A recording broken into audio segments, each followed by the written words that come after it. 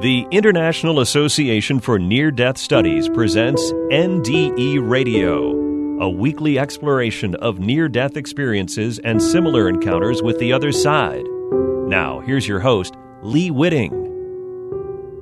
Welcome to NDE Radio with Lee Whitting, whether you're listening on TalkZone, by podcast, through the archives of our ad-free shows on our YouTube channel, or connected through the incredible content of our Facebook page. Our guest today, Pastor Tony Davis, was an aspiring R&B artist turned gospel singer, but his life was almost ended when he was shot down.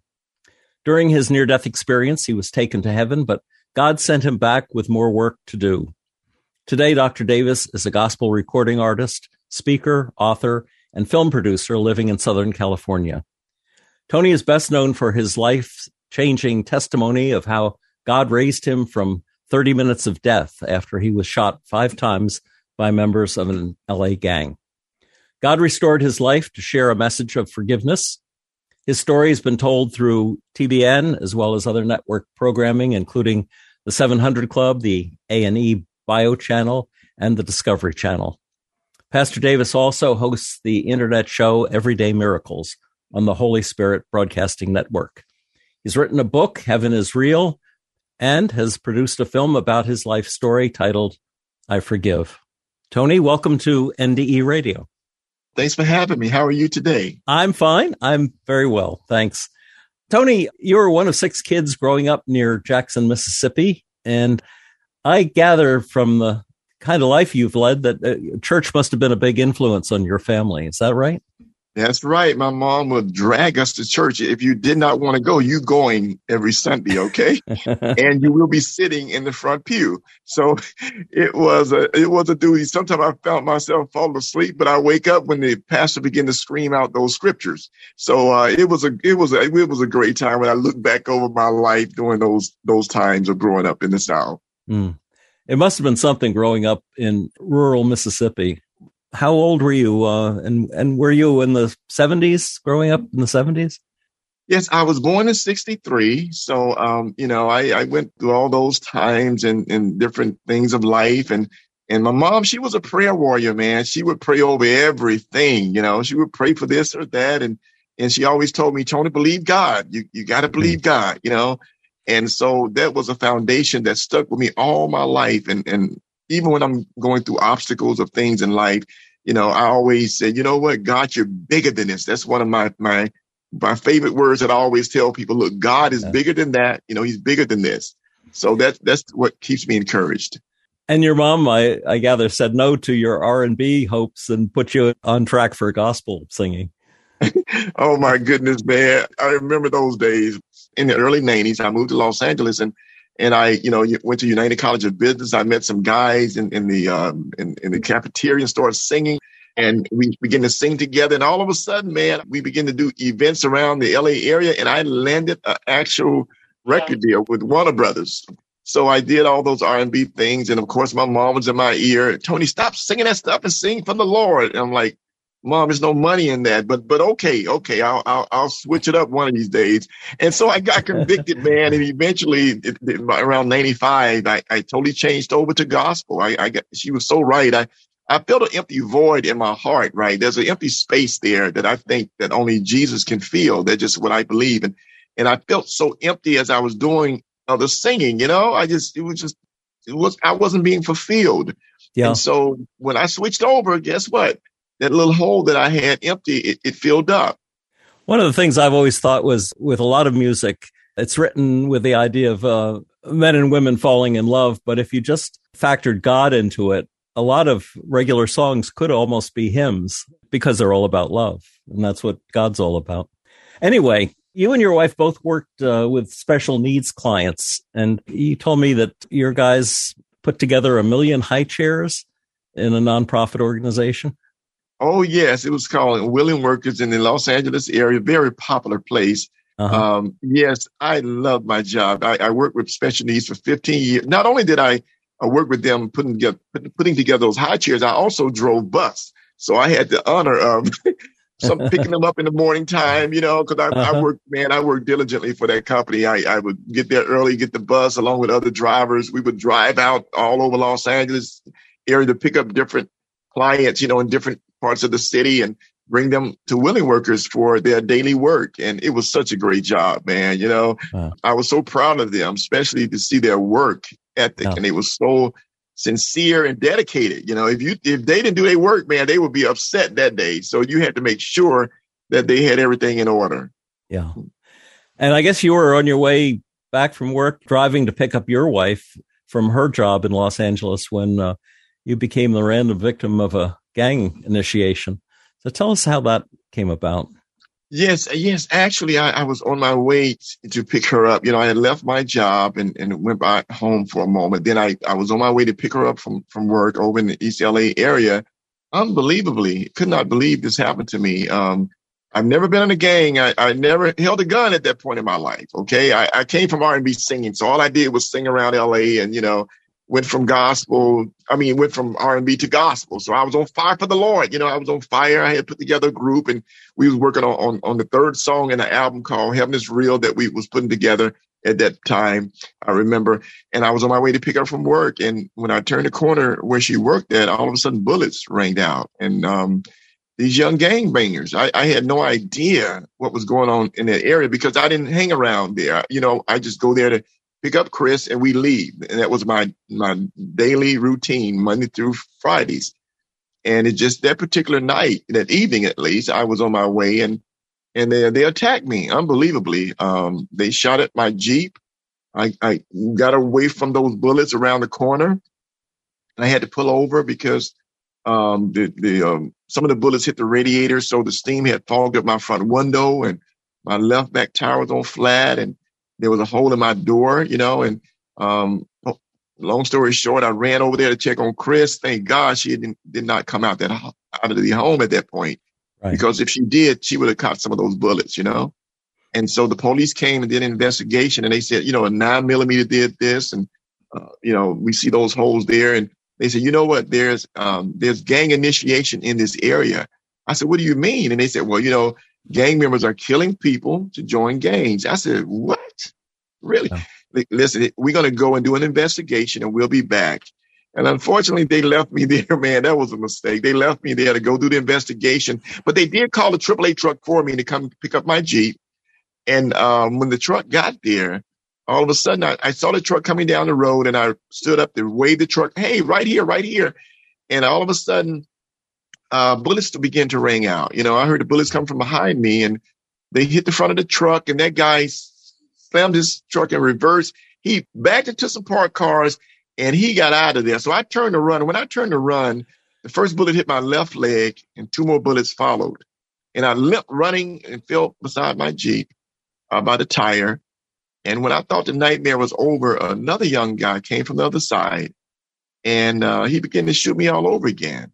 He shot me in my right thigh area that time, and another bullet hit the ground and came up through my calf of my leg. And it was just horrific. I couldn't believe that was happening to me. And I stood up. It was like God says, stand up and face your enemy. I felt that in my spirit. So I stood up and it was a young man. He looked like a little young nephew standing behind a tree. He had the gun pointed towards my head. And I said, why? What have I done to make you shoot me like this? You don't even know my name. Who are you? Why would you do this to me? And I said, but in the name of Jesus, you're not going to shoot me anymore. And when I said that name, in the name of Jesus, I noticed that his hand began to tremble and he lowered the gun. And I walked as far as I could away from what had happened to me in that area. And I remember walking, toward trying to get to some light. And I fell down like in the middle of the road there. And I laid there and I felt my heart begin to slow down. Every time my heart would beat, I felt this gush of blood just coming out all these holes because I was shot 5 times, but it left 10 holes in my body because the bullet had exit point. Each bullet that went in came out. So it left a hole. And the doctors told me it was like being shot all over again when you shot that many times. So in that, I just couldn't believe it happened to me. And my heart began to slow down, like I said, and I was began to talk to God. I said, I don't know why this happened to me, but I trust you, God. And I said, please take care. This is my time. Please take care of my wife and my family, my mother. Please, God, just take care of all those that I love. And I would accept this moment. And I remember feeling my heart beating a few more times, and it stopped. I had my hand in the air, and my hands fell to the ground, and I died. And I had this out-of-body experience. I remember I saw my body laying there in that pool of blood. I floated towards these clouds. The closer I got to these clouds. I think somewhere you said in one of your interviews that you were worshiping God from a pool of blood. That was such a rich image in my mind's eye. And I think you also said that you felt like the devil was laughing at you. That he just sort of tempted you to see what God allowed me to do to you. Ha ha ha. That's exactly. I was, I didn't, because of, I didn't want to go into a whole lot of details. Oh no, we're interested in the details. Yeah, but when I was laying there, see, it's easy to worship God when things are good and dandy, but when you in this area, I call it a lullaby area, when things are hurt and desolate and painful, and it looks like God is not there. Felt like God had left and abandoned me at that moment. But yet I still choose to trust him, even though I felt that way. I said, I've seen you do great things in other people's lives, and I know that you're still with me, God. And so I was worshiping God in my pool of blood. That's true. I had my hands up, said, God, please take care of my family. I love you, God. Please take care of my wife, my mother, my sisters and brothers, all those I love, my friends, my singing group, DDT. Take care of my group, Lord. And I was just praying for everybody that I could think of before I died, because I felt that I was going to die because of so much blood being lost. Blood was everywhere. Yeah. It was on my hands and my face and my chest. So blood was everywhere. And I remember hearing these legions of demons laughing at me. You've been serving that God. Look what that God allowed me to do to you. And I thought about scripture. I'm so glad that I learned scripture and listened to my mother. I remember Job saying, though he slay me, yet still would I trust him. And I thought about that scripture as I laid there worshiping God. And I said, I'm going to trust God in spite of. Though he allowed this, he didn't do it. He allowed it to happen, though. And I trust him beyond this. And that's what I did. And then it sounded like an angel. I think you said a woman in white appeared out of nowhere. Yes. You really want the details, huh? I sure do. I think they're fascinating. So. And it's a true story. Very, very true. I was laying there, right? And when I remember taking my last breath, and out of nowhere, this lady came up, and I'm like, who is she? I know her, but I don't know her. But I believe, and I felt in my heart, that's your guardian angel. She came and she picked my head up and she placed it in her lap. And she said, my God, what have they done? And I said to myself, you're going to get your dress all bloody, because she was just all white, man. Her hair was black and gray. And she, I don't know what nationality or color she was, because she had this glow about her. It was just a glow. And she rubbed my head. She said, it's going to be all right. And she looked up and said, my God, what have they done? And she looked back at me. And I remember she rubbed my head that third time. And that's when she said, it's going to be all right. And I felt that it's like my soul, something came out of the body, my spirit. It came out of the body. And that's when it began to lift up and then go towards these clouds. And I looked and I saw the body laying there. She wasn't there with the body anymore, but I saw the body laying there to my right side. And I floated towards these clouds. And the closer I got to these clouds, I began to feel so much love and peace and joy, all of my cares about this world, all the things that, mattered around this world. I did not find myself worried about my mother anymore, my wife, or my friends. I felt like everything's going to be all right. They are going to be all right, Tony. I just felt that in this huge array of love. And so when I got to this cloud, a huge window opened up in front of this cloud. Inside of that window, way off in there, I saw this city, a huge, beautiful city. I couldn't see it that clear because these clouds were like going slow in front of my eyes, right? I'm like, get out the way. I want to see. I'm trying to see something. These clouds were going real slow in front of my eyesight. And I'm trying to push my way inside because I felt so much love inside of there.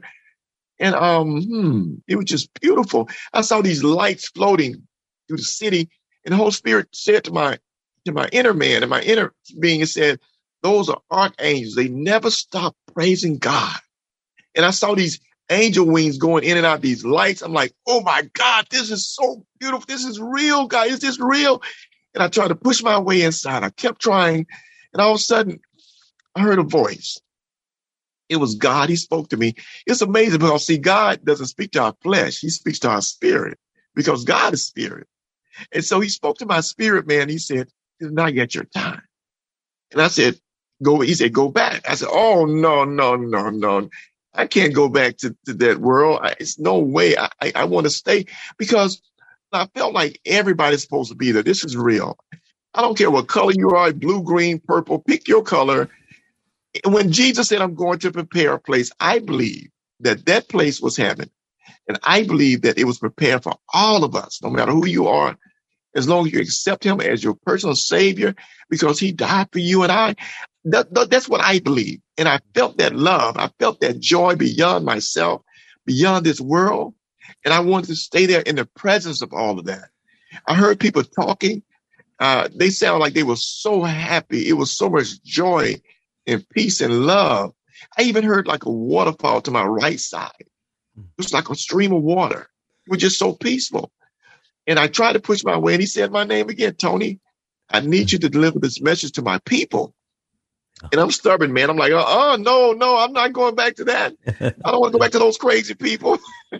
Now, in the film that you guys made, you show the setting like a garden, like a beautiful garden, and almost like you were walking with God. Did you see God as a being, or was he more like Jesus, or more like just a light? I must say, as you saw that film, I'm glad you saw that film, I Forgive. You know, Hollywood got as close to my story. They could not tell it the way I really wanted it. You know, they do the best they can with what you can give them because heaven was so difficult to describe. So myself and the producer, we decided, why don't we show a time of life that when people go through a rough, rugged time, and yet God never leaves them, is what I told them. And they said, you know what, why don't we do that among rocks? So we found these rocks over in Azusa Hill, and we went there. One of the scholars found those rocks, actually. And we went there, and it showed where when you're going through the most difficultest time in your life, when you're going through these struggles, you know how hard it is to climb rocks. It was huge rocks, small rocks. Sometimes Tony almost fell over. And so every time I was about to fall, God was right there. He would catch us in our bad times, right? He would catch us and say, Tony, it's going to be all right. So I've never left you, my son. I was with you through your heartache as well as I'm with you through your pain. And I'm with you through your happiness as well. So I was trying to demonstrate those times of when, you know, even though you go through these rugged times and these falling times, these hard times, he's still right there. And we just have to trust him. I always tell people, trust him beyond you. Trust him beyond what you see with your natural eyes. And everything else will work out just fine. Just trust beyond you. Trust me beyond what you see. It'll work out okay. So the garden was really a device of the film to show that was that way of portraying heaven. What did God look like to you? Oh, God is spirit. So what I couldn't see him, but I felt his presence. It was like all over my skin. I felt consumed with his love. It's like someone placing a blanket of love all around you and just wrapping it around you over and over and over. I'm telling you, man, all of the cares, all of those tears and the pain, all of my concern about the world, about the concerns of this world, I wasn't concerned anymore. It's like all of those things went away from me. And I was consumed with pure love. I've never in my life felt this kind of love. It was beyond this world. And so he was spirit. I felt it was like wind just blowing across my skin. It was just so beautiful. It was so peaceful, so real, so sincere. And we're so limited in how we can describe these experiences. I think you said it was like God's arms reaching out and holding you or picking you up, but that wasn't, obviously no arms. No, it was clouds, right? It was like his Shekinah glory. It was clouds that circled around me. When I was standing there, it was clouds just circling around me, almost like a storm of clouds, just they surrounded me and it was his arms is what I felt. I'm like, oh, it's the arms of God. And they surrounded me, and in the middle was just little old me, and he was hugging me, and he was telling me, it's going to be all right, Tony. Everything's going to be all right. Trust me. You trust me this far. Wow. Trust me that I'm still with you always. And I just felt consumed with that love. Was there any sort of a life review where you saw your past life? No, I didn't see anything, because I'm telling you, when you get there, one thing that I do know for sure, when you get there, all of your concerns, all of the cares of what I've done, or it was not there anymore, because I'm always concerned about my wife or my mom. She's transitioned at this point in my life, but I used to be so concerned about my mother and my friends and my clients. But I felt like God had everything in control. I felt like, Tony, don't worry about it, because God had it. He has it.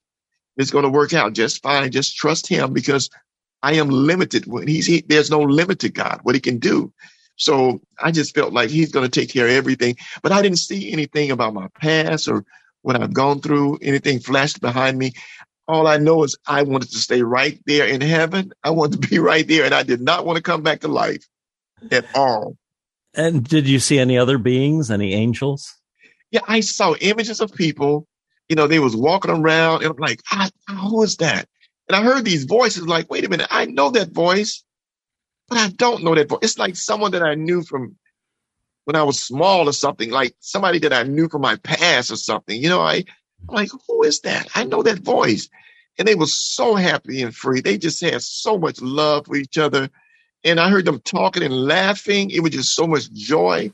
And I saw these images of people, but I couldn't see the people because of these clouds, man. I'm like, move these clouds out of my way so I can see these people. So I couldn't see nobody's faces because of the clouds, but I saw the images of people. And I saw the images of these huge angels, like 17 feet tall. And I saw these wings going in and out, these lights, when they would change colors and stuff.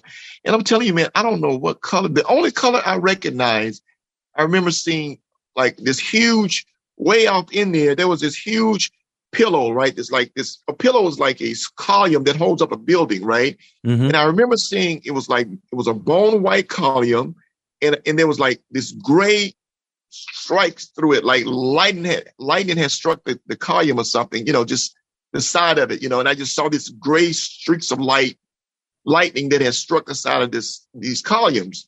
And it was just way up in the air into the clouds. So I couldn't see anything further than that. It was just so beautiful, so peaceful. And did God say anything to you besides when he told you it wasn't your time yet?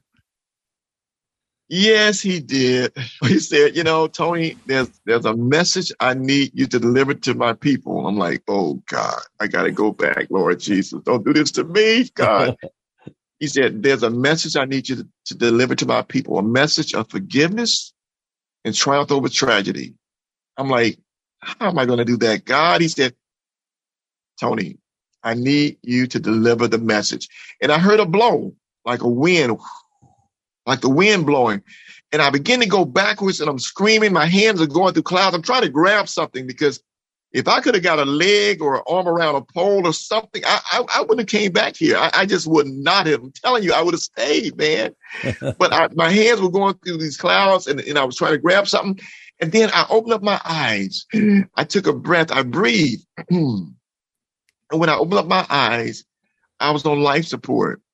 This doctor was standing over me, and it was this tube coming from my neck. This doctor was standing over me. He was about to put the sheet over my head. But when I breathed, he screamed. He dropped the sheet and he ran out the room. I scared that poor man. He didn't even want to see me anymore. I went back. You could ask my wife, Chris. We went back several times. I took flowers. I said, look, I just want to ask him, was it real what I saw?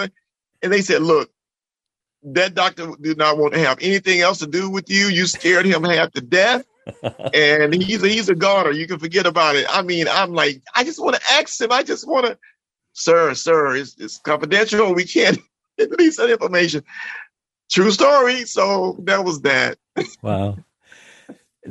Now, they had done surgery on you, hadn't they? And did they tell your wife that you had died? Yes. They came to Chris they told Chriselle, Chriselle, this is my wife's name, Chris for short. Yes. They told Chris, we have some good news and some bad news. Which one do you want first? And Chris said, give me the bad news first. I don't know why she wanted the bad news first, but she wanted the bad news first. So they said, the bad news is we lost him. He died. Unfortunately, it was over 30 minutes of death, really. It was 30 minutes. It's what we counted down, 30 minutes of death. He died. And she said she began to scream and, he's wait. But the good news is he came back.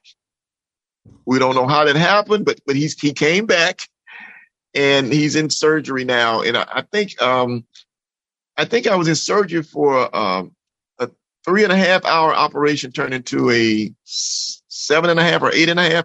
She can tell you more about that part. My wife, I think she said it's supposed to be 3 hours, but it turned into 8 hours because they was trying to save my left leg. They put a plastic stent there in my left thigh area because one of the bullets, the reason I died was one of the bullets shattered this artery called a femoral artery. It's in your left leg. It has blood goes directly from the heart through that artery. And I bled to death mainly from that gunshot wound. It severed the artery. So they told me they tried to save the leg. They put the plastic there and they told me it wasn't sitting right. It just wasn't operating or sitting right in the leg is the way he was trying to explain to me later on. And also my throat right here, man, I'm telling you, it was one bad news to the next. My throat right here, I'm sorry. Just give me a moment here. Oh, no, that's understandable. They mistakenly cut a piece of my vocal cord, trying to get air into my lungs because they said I was dead. They was trying to get the tube in my throat and it wouldn't go through my mouth. So they mistakenly cut a piece of my vocal cord. And it's not just an ordinary situation. I mean, you're a gospel singer and you're living that way and you're a preacher and you were giving talks. This would have been a catastrophe. If even my wife, Chris told the doctor, she said, he can't, because what they told him when they mistakenly cut a piece of the vocal cord, they said they would, don't worry, we could put a box on the side of your throat and you can speak through the box. And Chris told him, what? She told him, he can't sing anymore. Look, you might as well kill him because he loves, I said, wait, kill him? I said, look, I'm not that crazy about singing. What, are you kidding me, Chris? She told him that. You might as well kill him because he can't sing. And I'm like, look, I'm not that crazy about singing, okay? So anyway, so they told me I wouldn't talk anymore, and the left leg, the artery, it didn't work. So they would have to amputate my left leg. So they pushed me in this room called the amputation room. They prepped me to cut off my left leg. I remember 12 o'clock midnight. I remember, man, this is true. The amputation room, they had about 4 of us in that room. We was cut off from each other through curtains, Mm-hmm. I remember seeing this guy over there. They had cut his leg off and he was just crying, man. I felt so sorry for him. He was weeping and because the leg was gone and I saw him, it was just, the bottom was just blood, where they had cut the leg right there. Yeah. And he was just crying and he was trying to grab his leg. And you know what? I began to pray for him. I took my care off of myself and I focused on him. And I said, God, give him strength. Give him peace. Let him feel the love I felt from you in spite of this. And, and I just prayed for him. I feel bad. They came back and they cut some more of the leg off because it wasn't cut off enough. And this other guy was lined up next, and then I was the third one to be cut on. So 12 o'clock midnight, I was in that room, and I was talking to God about my situation and why he allowed this, or, I don't know why, but I still trust you, and I still love you, and I appreciate you, God. And even though I'm kind of upset that you brought me back to this old crazy world, and I was laying there, and all of a sudden, God spoke to me and he said one word. And that's why I named this film that. He said one word. He said, forgive. Oh, my God. Forgive. And I wrestled with that for a moment because forgiveness is not a feeling, right? It's a choice. We got to choose.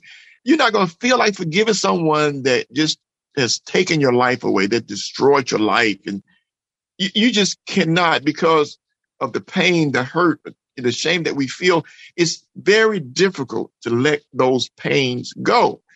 But I've learned that if we learn how to forgive in a way where we're not allowing that unforgiveness to hold us as in a jail cell of unforgiveness, we're not free from the pain of it all. It holds us there, and we being captive while the perpetrators or the person that have done you wrong, they living free. They living free, and they are living free rent in your head, right? So it's best to say, you know what, I'm going to let this thing go, and I'm going to let God. And so what I had chose to do that night, I said, you know what, God, after a moment, I said, it's not a feeling, it's a choice. I'm going to give it to you. I'm going to trust you with this. I give you all of my hurt, my pain, my shame. I give it all to you, God. And it was almost like God held his hand out to me and said, give it to me, Tony. And I laid it in his hands, and he took it away from me. And I felt so free. Oh my God, I felt so good. I'm telling you. And when I did that, God said, if you let go and let me, I will make you whole. That's what he told me. I will make you whole. And I let it go. I gave it to him. And I felt this warm sensation touch my leg. Felt like my leg was coming back to life. It went up to my throat. I felt something mingling together in my throat. And man, I raised my hands up and said, thank you, God. You said you would never leave me or forsake me, Jesus. I said, thank you, Father. And I had this tube in my throat and blood coming out the tube and all that. And I'm trying to thank God anyway. And man, my miracle was my leg came back to life. This is a true story. I can jump on my leg. I can run on that same leg now.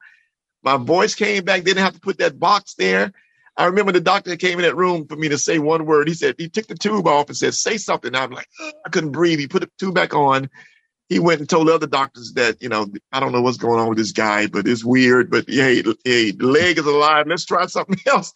The guy came in and he said, Tony, if you could just say one word. And I could tell that doctor was a believer. He said, I told you before you was a miracle.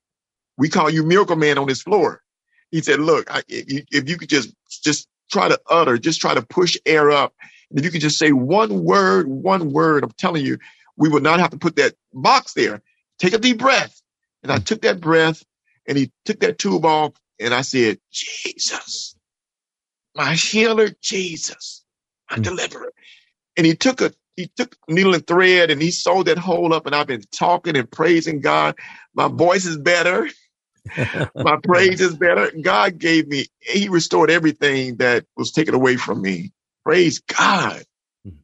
Wow. Now, in the film, there's a homeless man that meets you out on the street and gives you a message. Did that happen, or is that just a true story? I'm glad you noticed those things. You really watched the film, huh? I sure did. And did you hear Lou Gossett did the voice of Lou God? Lou Gossett was God. That was terrific. The voice was, man, Lou showed me so much love. I went to his home in Malibu. I'll never forget, we was working on that part. And he just showed me so much love, man. I mean, producers, they kind of like cocky, like, yeah, I'm a producer. Yeah, Tony, or whatever. And every time they would make a decision, Lou would always look at me and say, Tony, what do you think? Tony, he showed me so much respect. I appreciated that from him.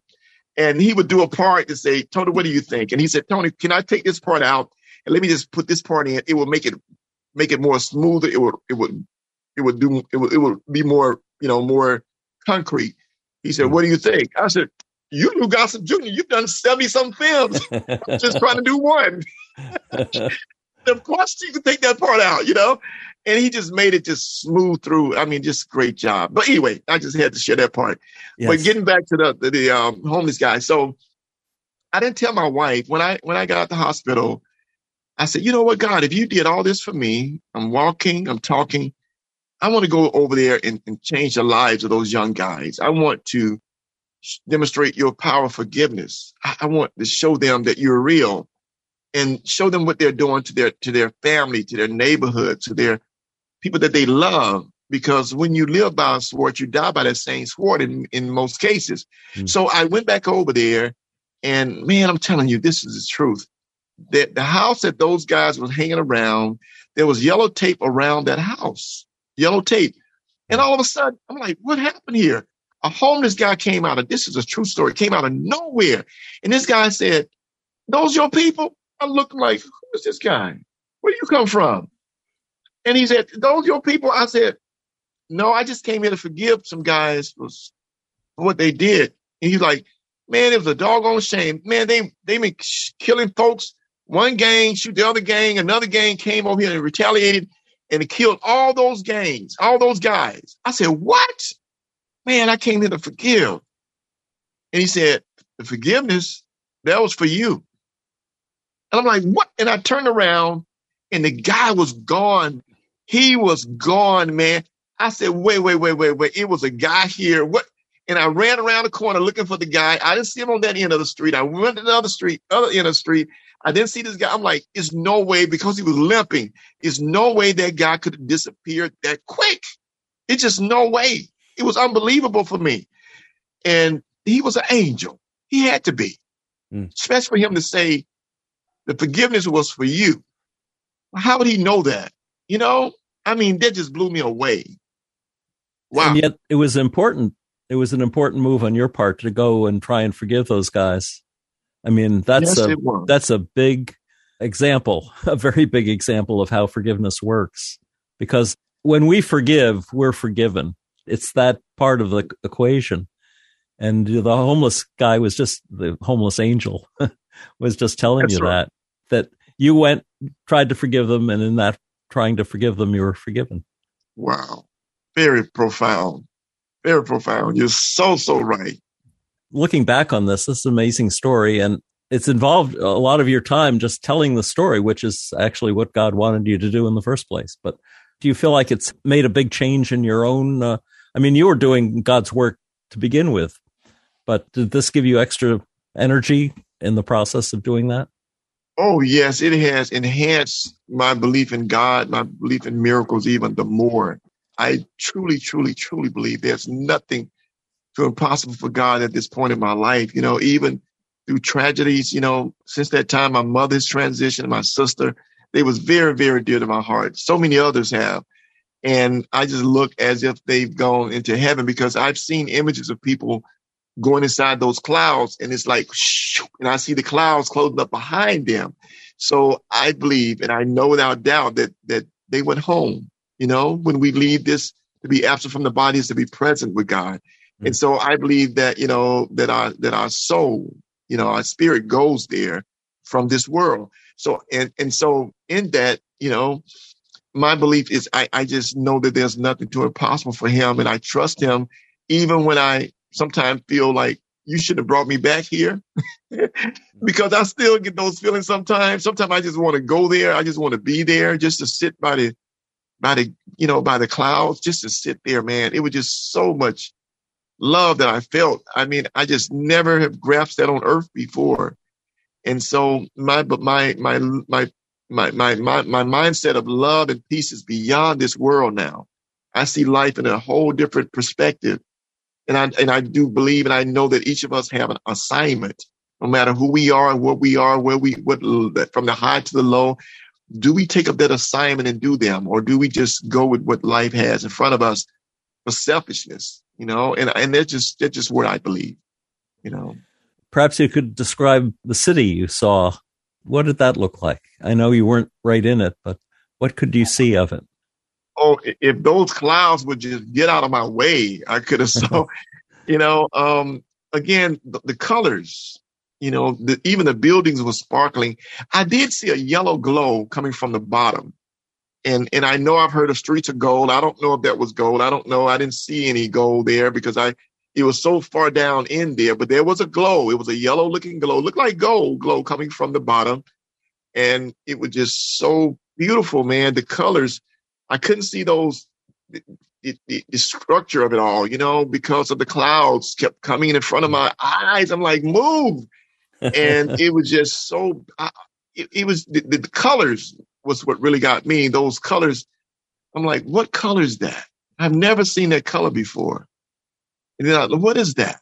And then the scream of water that I heard to my right side, like, what is that waterfall? That scream of water, it was just so subtle, so different from a regular waterfall, you know? And then over to my left, I just had this incredible joy. Like, it was so much joy there. But I don't know what the joy, it was just joy, you know? And I do notice that since I'm back here, for me, yellow flowers mean that when I see yellow flowers represent the joy of the Lord is my strength for me. I don't know why. One of my favorite fragrances I noticed that I really grasp to is jasmine for some reason. I don't know why, because I smelled jasmine. I remember that. It was just strange. And, but I can't say what else except those lights that those wings were going in and out of, archangels. I didn't see their face. I just saw these lights and these wings that would go in and out. It was just so peaceful, man.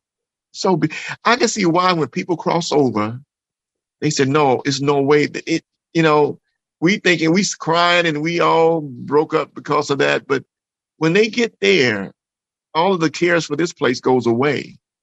And you're a part of pure love that has it's unconditional love, no strings attached to my love. It's just pure love of what God created us to be and what he see us to be in life.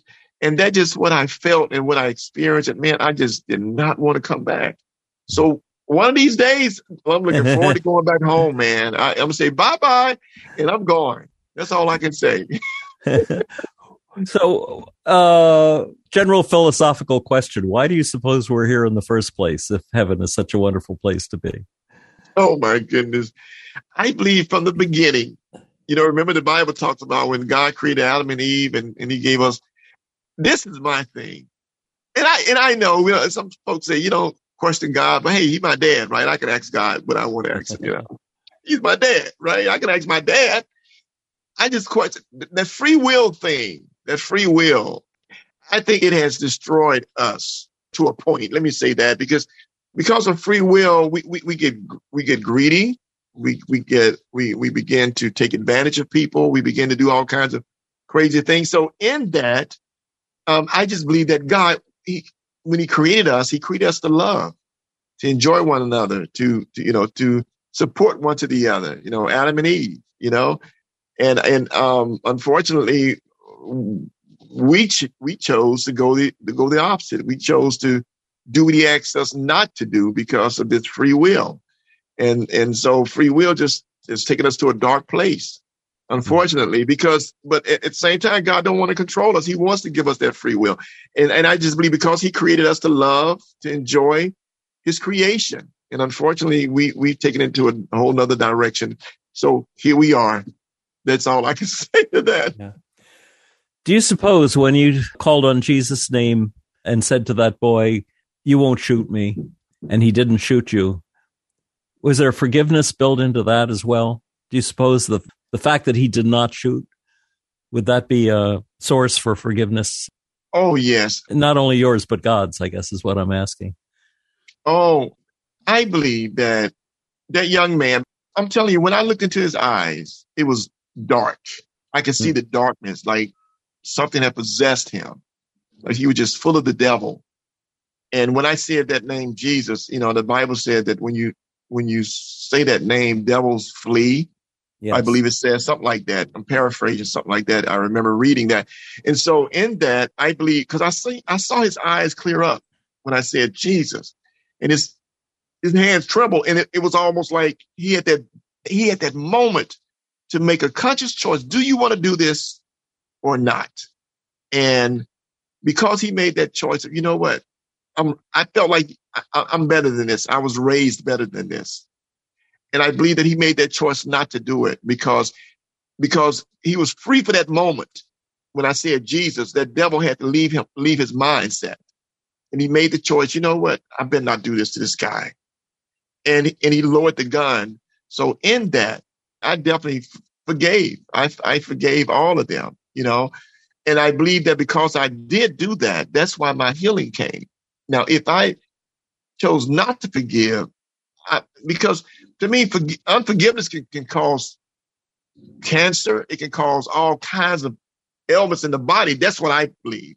Because when you do not forgive, you hold all these things inside of you, all this bad energy, all this bad negative vibes of things inside of you. And your body can't take all of that. You weren't designed to take all. We were designed for love and for freedom, and just be a beautiful human being. But because we choose all these dark roads that we go on, we end up trying to figure it out. Why did this happen to me? Or why did this go this way? When choices makes our destination, you choose this or you choose that. That's why I think it's so important that we pray and ask God to lead us in those choices, or lead us in the direction that we should go, or that he would have us to go. And in that, I believe that we will find forgiveness, our freedom, our love, our joy that was meant to be in this world.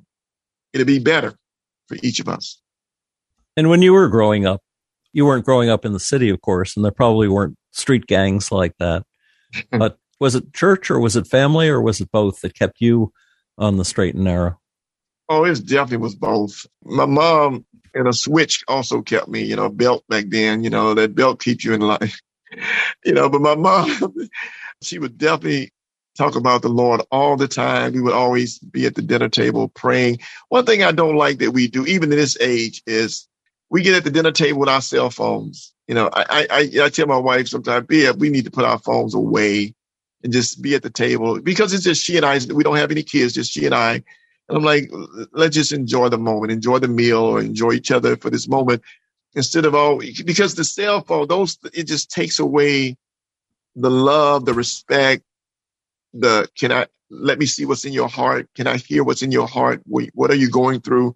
What can I help you with? Can I do anything to make life better for you?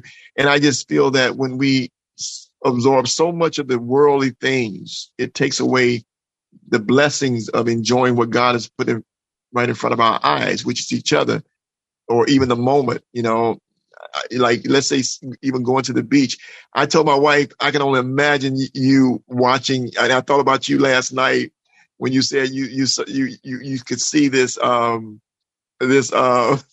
this tower with the lighthouse, right? Oh, yes. I love that. I'm like, look, you need to send me a picture of that. I love those moments of those precious things that mean a lot to us, because writing a song is like painting a picture. I learned that from a friend that taught me how to write songs. How does that picture make you feel? What did it say to you? What can you say about it? So that's what, to me, when you write a song, that's what songs talk about. What makes you feel a certain way, what it does to you, what it looks like, what it feels like. So all those things are a combination of things that show pure love that God has for each and every one of us.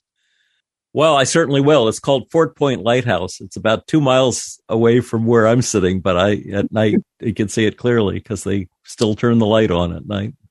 I love that.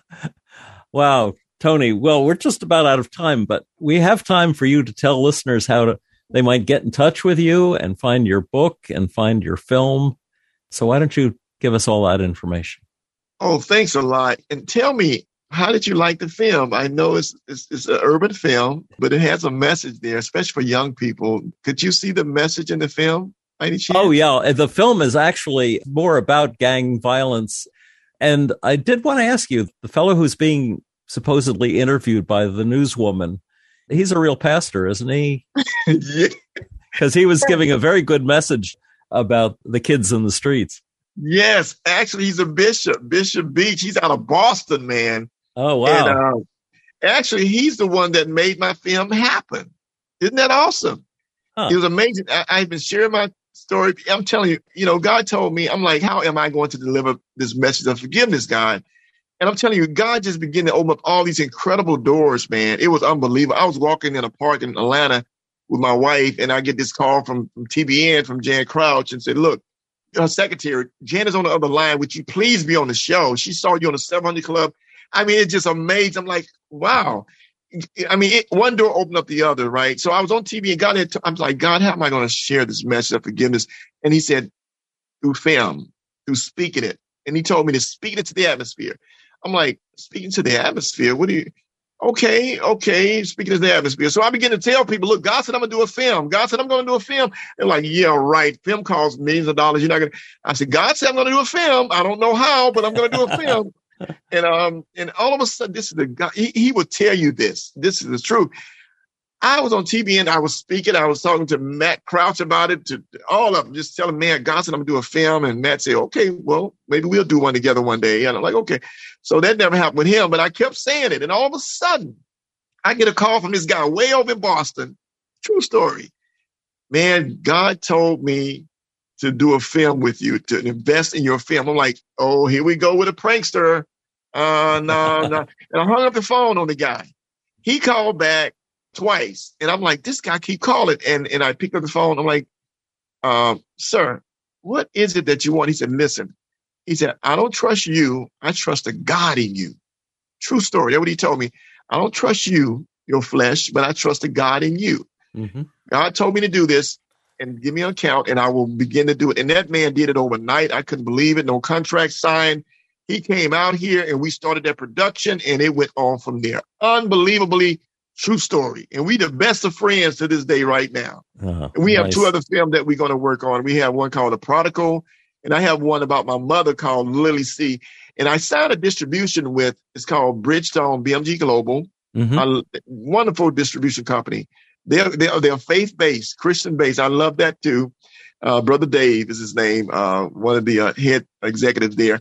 So I signed with them and they have placed the film on all kinds of platforms. I mean, it's so easy to find right now. It's on Amazon Prime. It's on Hulu. Tubi is going to Redbox real soon. Even on my website. They can go to my website at www.iforgivethemovie.org. Again, www.iforgivethemovie.org. And you'll see it right there. You can download it. You can order a copy. So eventually I want to, Bridgestone, we was talking about translating into different languages eventually.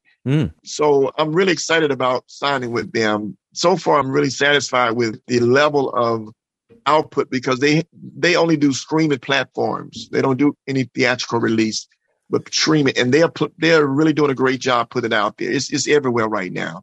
So It's not hard to find if they just look for I Forgive, Tony Davis on there, and all kinds of things will pop up. Yeah, that's what we did. It came up on Amazon Prime and Roku and Hulu and all that. Yeah. So, and about your book. Tell us about your book. I wrote my book in 2005. It was Heaven is Real. And it's about my entire story from childhood, growing up in Mississippi with a loving family. I have my little 3-year-old pictured inside of the book. I was 3-year-old little kid with some overalls on, and, and just had a beautiful family. My mom was so protective of us, man. We had a beautiful neighborhood. We would look out for each other. We would borrow some sugar or some salt or, take this, mom would cook Sunday dinners and take this plate over there to Brother Dave because he haven't cooked anything. I miss those days so much, man. It's just not the same, and just so much love back then, and these new generation, they just have so much freedom, man. They just don't know how to live. I'm telling you. So the love is just missing in those things. So in that, growing up in this, and so the book has all that. It has when I was singing R&B, and it goes on to when I went total gospel, and it tells the entire story, even the heaven experience inside of that book. And I titled it Heaven is Real. And you have a website. Is it the movie website that you named? Yes, the movie is there. You can see all my CDs. I have traditional CD projects I've done. I have you must see my video. I did a wonderful video. I wrote this song called My Everything when I was laying there with that tube in my throat in the hospital. I wrote that song. I asked the nurse for a piece of paper and I just began to write in the middle of my hurt, in the middle of my pain, in the middle of my joy. It's a great song. It's on. I watched it. It's on YouTube. Oh, you saw it. Oh, yeah. Yeah, it's a very good song. Yeah, I wrote that song, man, with that tube in my throat, laying in the hospital, just scribbling on a piece of paper. So you didn't, did you know at that point whether that you had a voice or not?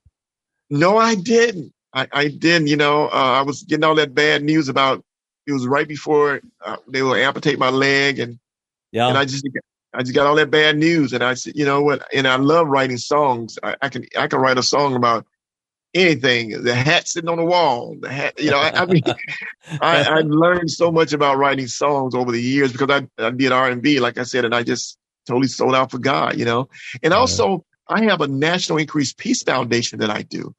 I'm mentoring some young, ex-gang members. And it's just so powerful. I've taken my film and I'm on a tour as well. I go to city to city, where I'm invited, and I try to, right now I need funding, but I do what I can through ticket sales or whatever. And I go to the city and I bring a red carpet and backdrop with me and take pictures with the elderly. I love it, man. They love it too. And I show the film and I do a Q&A after the film, and I get all these great questions from these young people, ask me, did you see God? Because I go and speak in juvenile halls and Skid Row and just, wherever I'm invited, I go there and I change lives. One thing that really touched me was this one young man that I met out here. He was an ex-gang member. And I'm so proud of Colonius. He's doing so much better now. I stayed on his tail to finally get him right. It took a couple of years, but he's right now because now he has his own coffee business and also a seafood business. But anyway, I never forget, I didn't give up on Colonius. I always prayed with him. When he called me for prayer, and when I saw him doing something that he should not do, I would get on him. You know that's wrong. Yeah. Why don't you let that go? Come from amongst them. If you want to change, come from amongst that stuff. And I would be hard set on that because that's the only way a change would happen. And eventually he did. And I'm so proud of him. But he told me, he came to a screening that I had down in California this year, a few months ago. And he said, Tony, you didn't know this, but that one phone call that I called you, he said, I was going to kill myself. He said, but you picked up. He said, you always picked up for me when nobody else would. You picked up for me and you prayed for me. You prayed with me. And he said, and I changed my mind. I said, what? He said, yeah, I was going to kill myself that one time. And you picked up and you prayed for me, man. And I just thank you because that saved my life. I said, wow. I didn't know that, but that was very, very touching for me. Very inspirational. So that gives me more compassion, more drive to do what I'm doing to change lives. Because once they realize that the enemy has them captured and they set free, the Bible says that he that is free indeed. And I believe that once we let them free and give them an opportunity, like that young man when I prayed, when I said Jesus, and that devil let him go for that moment to make that choice, I believe that if we can just set them free for a moment, they will make that right choice. I know there's some that will fall to the wayside, but the majority of them, I believe, will be saved. I know. In Jesus' name, I believe that. It's true. It's true. Tony, we're out of time. Thank you so much for doing the show.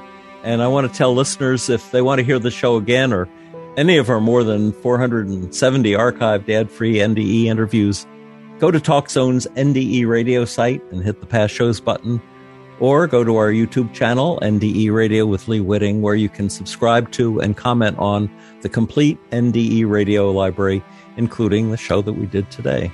And be sure to check out our NDE Radio Facebook page.